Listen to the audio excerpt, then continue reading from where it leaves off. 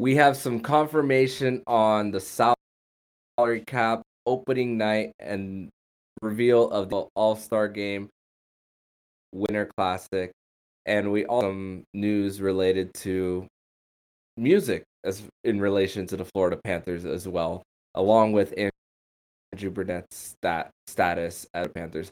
On this episode of the Locked On Florida Panthers podcast, we'll be bringing in Nick Fairbanks to discuss more. So buckle up, guys. You're Locked On Panthers, your daily podcast on the Florida Panthers. Part of the Locked On Podcast Network, your team every day.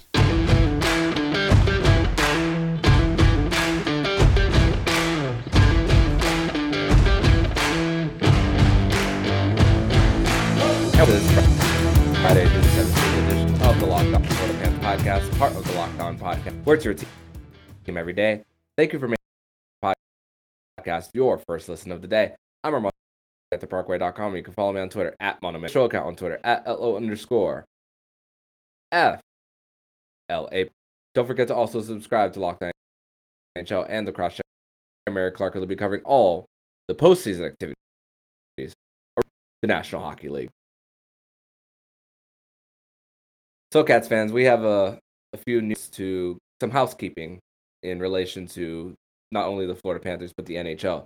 So, Gary Bettman and Bill Daly did speak to the media right before Game 1 of the Stanley Cup Final, saying that the opening night will be Tuesday, October 11th. So, it looks like everything is going to be back to a normal 82-game season, with the start being early October and Olympics this year. It looks like it's going to be at the playoffs are going to start really in early April for the NHL as well. And with the salary cap as well, there was always rumors that the salary cap was going to rise up into 82.5. Now the NHL and NHLPA have officially confirmed that number, a number that we kind of knew all along here. And as well as the NHL All-Star logo as well for Panthers, which they will be hosting the NHL All-Star game. But let me bring in my guest here on the show. It's Friday, which you know what that means. It's Friday edition of the show. So let me welcome back into the show, Nick Fairbanks. Nick, how are you? Doing very well. I'm just glad that we have some news and, as you said, housekeeping things to go over with regards to either the Florida Panthers or even the NHL. So I'm looking forward to this edition of Fairbanks Friday. Yeah, man, and I'm gonna actually provide a little bit of a screen share first of all for everyone on the YouTube. We're back on the YouTube channel after a few shows off from it due to technical issues on my end. So gonna share the screen and for everyone to see what the All-Star logo does look like for this year's. Hold on one second. All right, there it is, and it's as South Florida theme as can be. You see the sunset in the background, the palm trees, the waves at the very end, and of course where it says South Florida. And you couldn't get any more South Florida than that, Nick. And usually All-Star games for really any sports league, it's the players usually aren't trying and all that stuff. Of course, they're trying to prevent injuries and all that, but it really gives a chance for this region to really showcase really that this region really is a hockey. Definitely, and I believe Vegas had it this last season. I thought they did a terrific job in their presentation and really trying to have some of the events be different than what we're used to in the past. So I thought that was a little bit refreshing. To get to the logo and everything, I like how simple it is, and it's not overly, how should I say, like hitting you in the face. I do love the color contrast. The only thing that I'd probably take out, and I know they're not going to be able to because they're sponsoring it, but that huge Honda logo and the ocean and everything, I don't know. I just maybe make it smaller or put it somewhere else in the logo, just because I feel like if you take it out, it could bring a little bit more depth to the actual logo itself. Hey, they gotta show their sponsors and put them right in your face and big enough for the eye to catch. It's part of marketing, man. So it certainly isn't Gatorade, that's for sure. Yeah, for sure. News in relation to the Panthers is Andy Slater did not report anything related to, and honestly, I never thought that talking about this on Locked On Panthers, but the Panthers starting next season no longer be having Sweetness by Jimmy Eat World as their goal, and it grew over years, and even randomly in the car, just putting on Spotify and having that song up, and I personally play that song more in the off season than I do in the regular season, more as just like a pump up to the regular season. I don't really play it in season. I'm a little sad that it won't be the song anymore for the Panthers. It got on it to me. I think it caught on for a lot of people. It was almost like a rally cry during the season to kind of, have everybody, quote unquote, spinning free. And, it's just a good, momentum builder, as you were saying. To be honest with you, at first, I didn't like it. I like Jimmy Eat World, and I like the album that came off of. I just never considered it to be a goal song myself. But as you said, it grows on you, and, you just start really feeling those vibes. But going into next season, I can understand where the organization wants to go, where they probably want to change some things up, change the attitude, or change the atmosphere. Probably make it. I don't want to say that Sweetness wasn't pumping up the arena or anything, but they probably want to get the crowd more into it and have more of a presence inside of the FLA Live Arena. Mm-hmm. And I went on the Twitter page to ask a few people what as a goal song. One person said the Hey song, the dun dun dun, dun hey. That was a BR underscore Scully. That's overused too much in too many sporting events. So Panthers would have to. I think they should come up with something that's like really to them. And one other person said badly answered, but if every South Florida team is using it, is it really different when it comes to the Panthers? Mesquite scored Jacob. It was the username as well. I got my song that I would for Sweetness, and I think a good one is "I Will Not Bow" by Break. I think when it comes, especially if a team is down and you score a song, it's like we're not gonna give in. We're gonna show our presence here, and I think it's a good song for long. And of course, when it comes to goal songs, if anyone, as far as everyone singing together, I don't really hear that with Sweetness. I just hear more people vibing more than anything. So I think that's another reason to change the song. Nick Fairbanks, or suggestion for a new goal song for the Florida Panthers. So I have a couple. I didn't know if I was going to come on with just one suggestion, but I'll give three. Okay. My number one, and I always thought this would be a great goal song, and I'm not sure if any other teams use it, but Enter Sandman by Metallica. I just think either the guitar or just how much energy that song brings as it builds up, I think would just make that arena electric.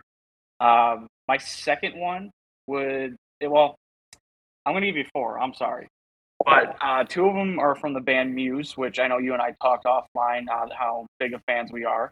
One of them is "Break It to Me" off their last album. I like the change in guitar, the beat to it, and I think that would also be another great build-up song. But in thinking of having fans sing along and having that vibe energy, you have to go with Knights of Sidonia. Yes. Even just the intro and everything, and everybody waving their hands and stuff. So I think that would be a great addition. And then finally, I actually got this off of the Charlotte Checkers website, because I guess every single player, when they score, they have their own goal song that gets played. And I can't say no to "Walk It Like I Talk It" by Migos. I think that right there would be South Florida. That would be Miami. And I think everybody would just go crazy if that was, think about hearing that 300 times a year.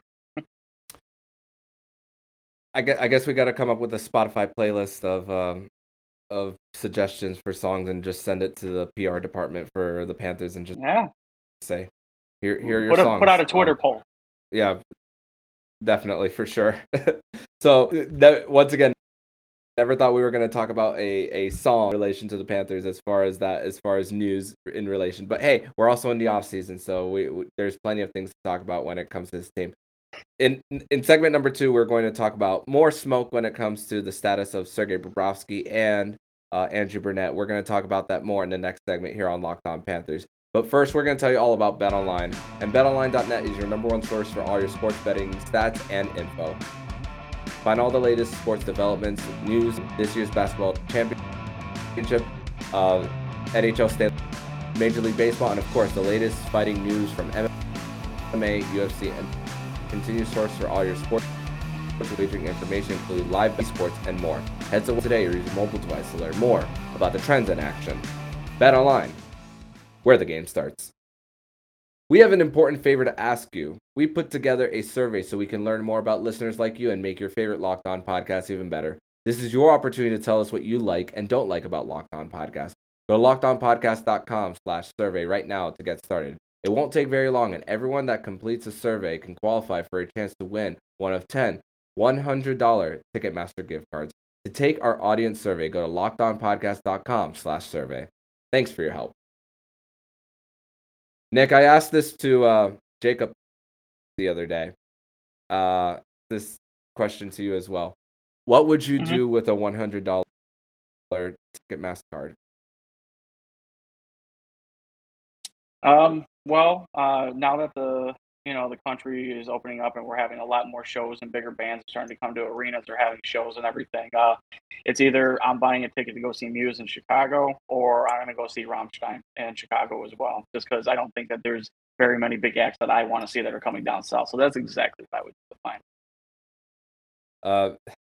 After seeing Muse twice, I could tell you that is one. I don't disagree with your music selection as far as like where of what you want to attend for sure. I can't question that. All right, so back to the hockey and talking about the Panthers.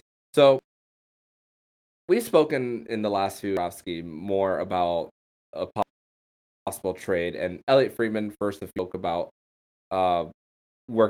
they were working a trade for Sergei Bobrovsky in the middle of the season last year, but now there's more smoke to it.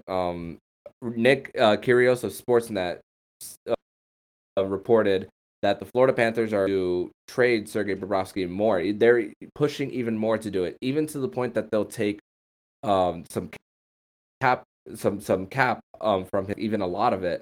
I didn't think that this was the route that Bill Zito was going to go. I thought it was going to be more of maybe the Patrick Hornquist of the world, maybe the Brandon Montours of the world, especially with only 1 year left of tonight's ELC. So I was thinking more of the other parts of the roster, but the fact that they want to retain a lot of it, I'm going to assume a number. I'm going to assume 5 million over the next 4 years.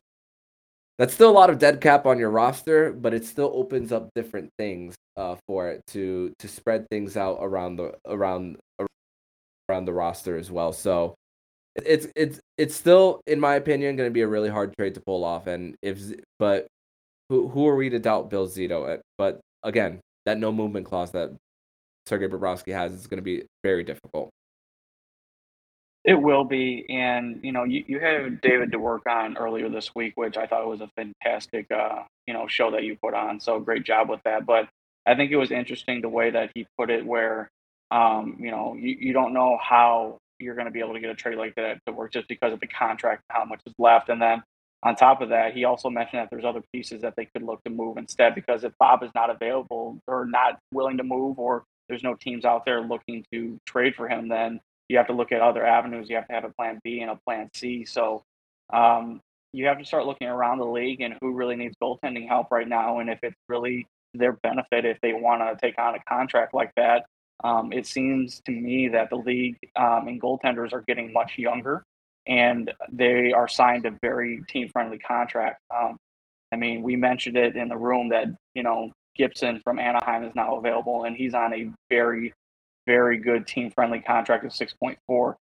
But he's going to get the Anaheim Ducks are going to get a king's ransom for him wherever he decides to go. But usually when there's multiple rumors about a player, I mean, you could hear it from either, your the intel down here, but the fact that Elliot Friedman said that there was, groundwork being laid during the season, and then you have Nick Kypreos kind of adding to that, putting more smoke where, there could be a possibly trade. It just goes to show you that I think Bill Zito is looking to improve this team any way possible, and he's looking at every avenue, which as he should, and that's his job. But you have to start to wonder exactly what his plan is going to be if Bob does end up being traded, because then you just have Spencer Knight, and then who's going to back him up? Who's he going to bring in, or who's he going to sign in order to, I guess, either help keep developing Spencer Knight, or who's going to come in and take over that number one job? And how much are you going to pay them? Are you going to pay them the amount of money that you just saved on Bob, or are you just going to pay them the league minimum? So there's a lot of factors you have to think about when in regards to trading Bobrovsky if it happens, but also the fallout and what they're going to be able to do with that extra space and who's going to, share the net with Spencer Knight. And it's a little bit of a risk too, because you don't know how Spencer Knight is going to be assuming that he's going to be the number one starter, but also we can't assume that at the same time. Who's going to be the one to mentor him if they take maybe like $2 to $3 million, even $4? If the Florida Panthers take of Bob's salary, and also we got to also think about the term as well. Is it a 1-year deal, and then once Spencer Knight is ready to sign his bridge deal, is it going to be like somewhere to $2 to $4 million range as well? And I'm looking up the cap tracker right now on Spot Track. The top 5 in salary cap space: Anaheim, Buffalo, Arizona, Detroit, Chicago. Right as of right now, and of course, what do those teams have in common? They're not, at least in the near future. Is Serbia going to waive that no move clause to not go to winner as well? That's the thing, and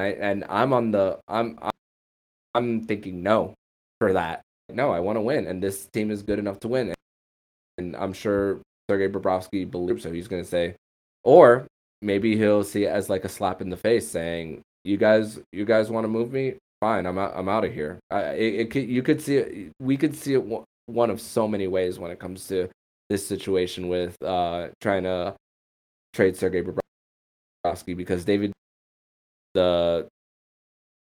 Bobrovsky was the least of the Panthers' problems, but $10 million enough to steal a series. Even Igor Shesterkin, the Vezina winner, getting paid a team-friendly deal coming out of his ELC for the New York Rangers, even he wasn't good enough to steal the series enough for the Tampa Bay Lightning.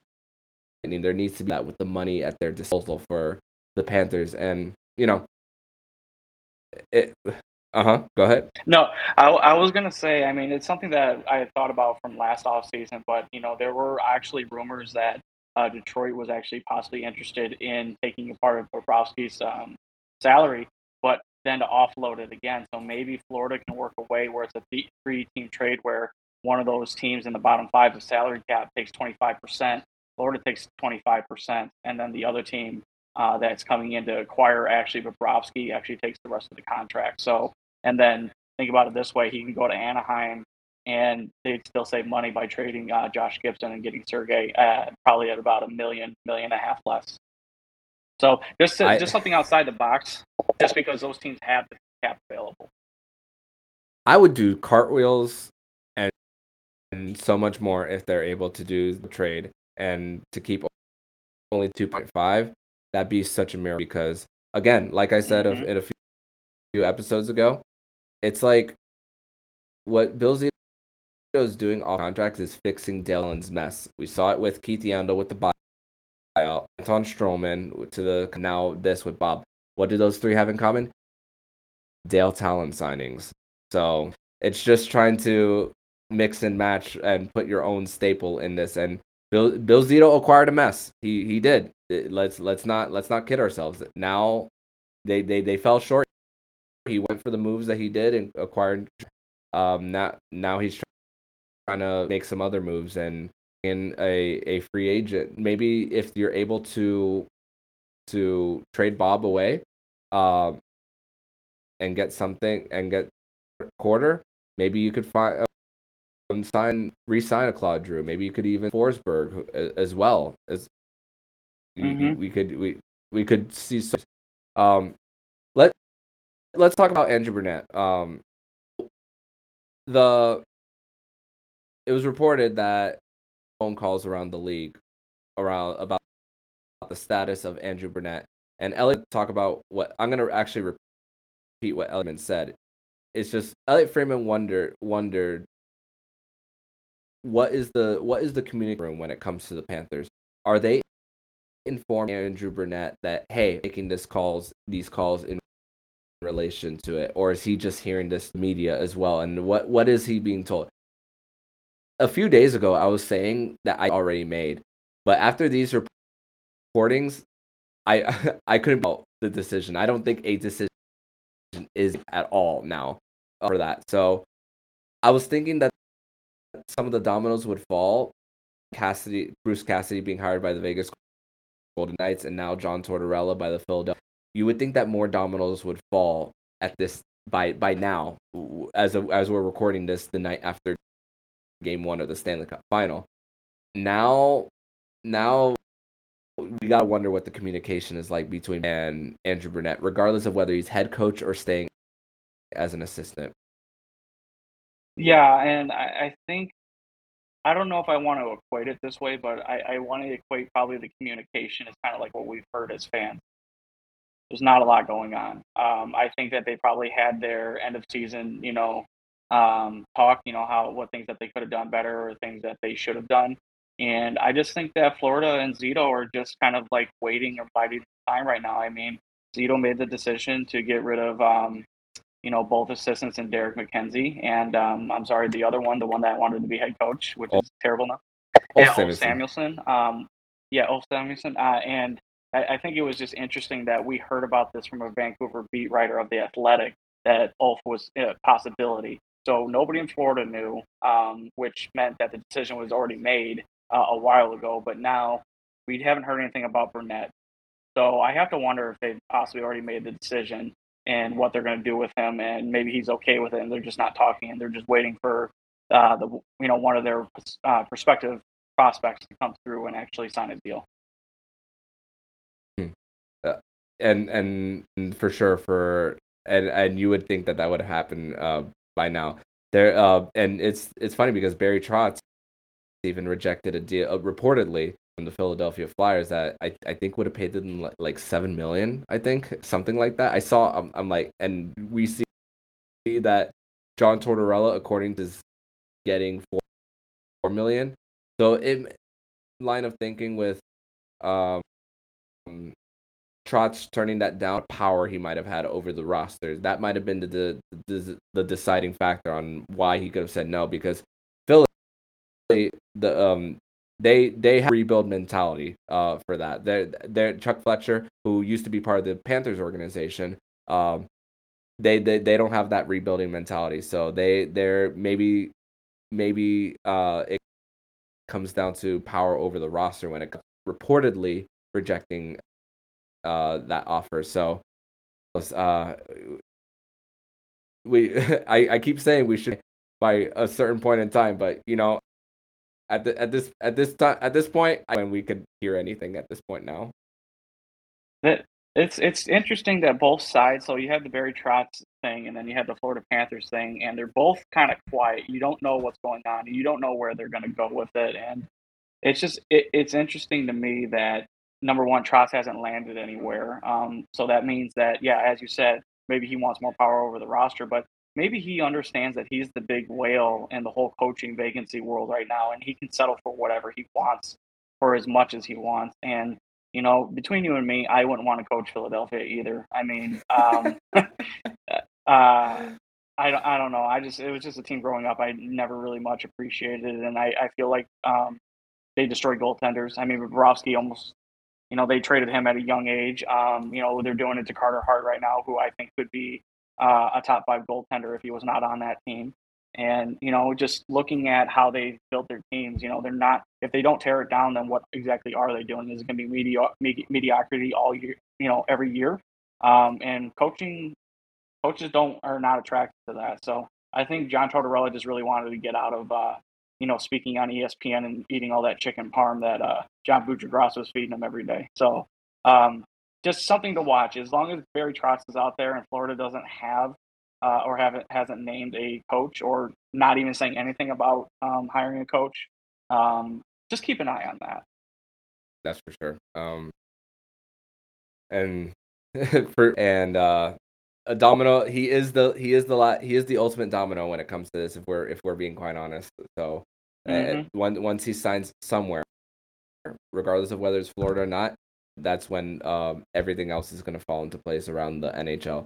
So we're going to transition over to the next segment where we're going to talk about the Stanley Cup final wrap-up of Game 1 and what to expect over the weekend. So we're going to discuss that more in the next segment here on Locked On Panthers. Third and final segment here, Florida Panthers podcast, is a Fairbanks Friday edition of the show. I'm Armando Velez. I got Nick Fairbanks here. So, Stanley Cup final, Game 1, Avs versus Lightning. I don't know a restaurant that said wipe your feet right before entering, and it was a Lightning jersey on the floor of a restaurant in Colorado with the C on it. So it's a stamp. So I don't know if you saw that on the internet. I thought it was pretty funny. Did you have? I did not, but that's a pretty good way to poke the bear and get a good rivalry going. I mean, when the Panthers played them in '96, I mean, they were infested by rats, and I'm pretty sure it was not a good time for Patrick Waugh having to wait, 10 minutes after he gives up a goal. So I honestly think that Game 1 lived up to its expectations. I thought Colorado came out, with speed and wanting to make a statement. And then, you have the defending two-time Stanley Cup champ, Tampa Bay Lightning, coming in and playing their game, being patient, and then creating, scoring opportunities off of turnovers. And they're able to tie that game up. But ultimately, it was Colorado that was able to, put the puck in the back of the net in overtime off of I want to say a broken play. I think Andrei Burakovsky got a pass slot there and just put it home. So, I think this series is going to go far. I think it's going to go 6-7. And I don't know if Tampa's going to win Game 2, to be honest with you. I think Colorado's that good, and I think that Tampa's going to have a hard time trying to manage the mobile D that Colorado has. Round 1, they lost game 1 in in the conference final. Still won those series, so I'm not going to count out Andrei Vasilevsky and the Tampa Bay Lightning. And it's funny because neither of the Norris candidates for Tampa Bay nor necessarily played well. We saw Nikita Kucherov make a sick move against that Devon Toews and Cale Makar line to get to Andre Palat. And it's funny because you mentioned this theme about getting Vasilevsky and just like kind of like a starting pitcher. They came early, and that's really where it's getting to him early. A few soft goals here and there, but the last one was play. Originally, the shot was deflected, and then once Nichushkin got it to Burakovsky, Vasilevsky couldn't recover in time, so that one's not on Vasilevsky. But still, credit to the Colorado Avalanche for protecting Darcy Kemper for all shots on goal. Game 1 of that series kind of reminded me of what the Tampa Bay Lightning did to the Florida Panthers, eliminating their shot attempts on Vasilevsky at the time. And we saw it. When they were down 3-1, you saw that the Lightning were able to get 2 goals within a minute of each other, and just it's one of them was. And credit to the Colorado Avalanche penalty kill as well. Teams in general, Colorado was able to get a goal on a 5-on-3 as well. So special teams also made a difference as well. Hey, winning games in the Stanley Cup playoffs due to special rate.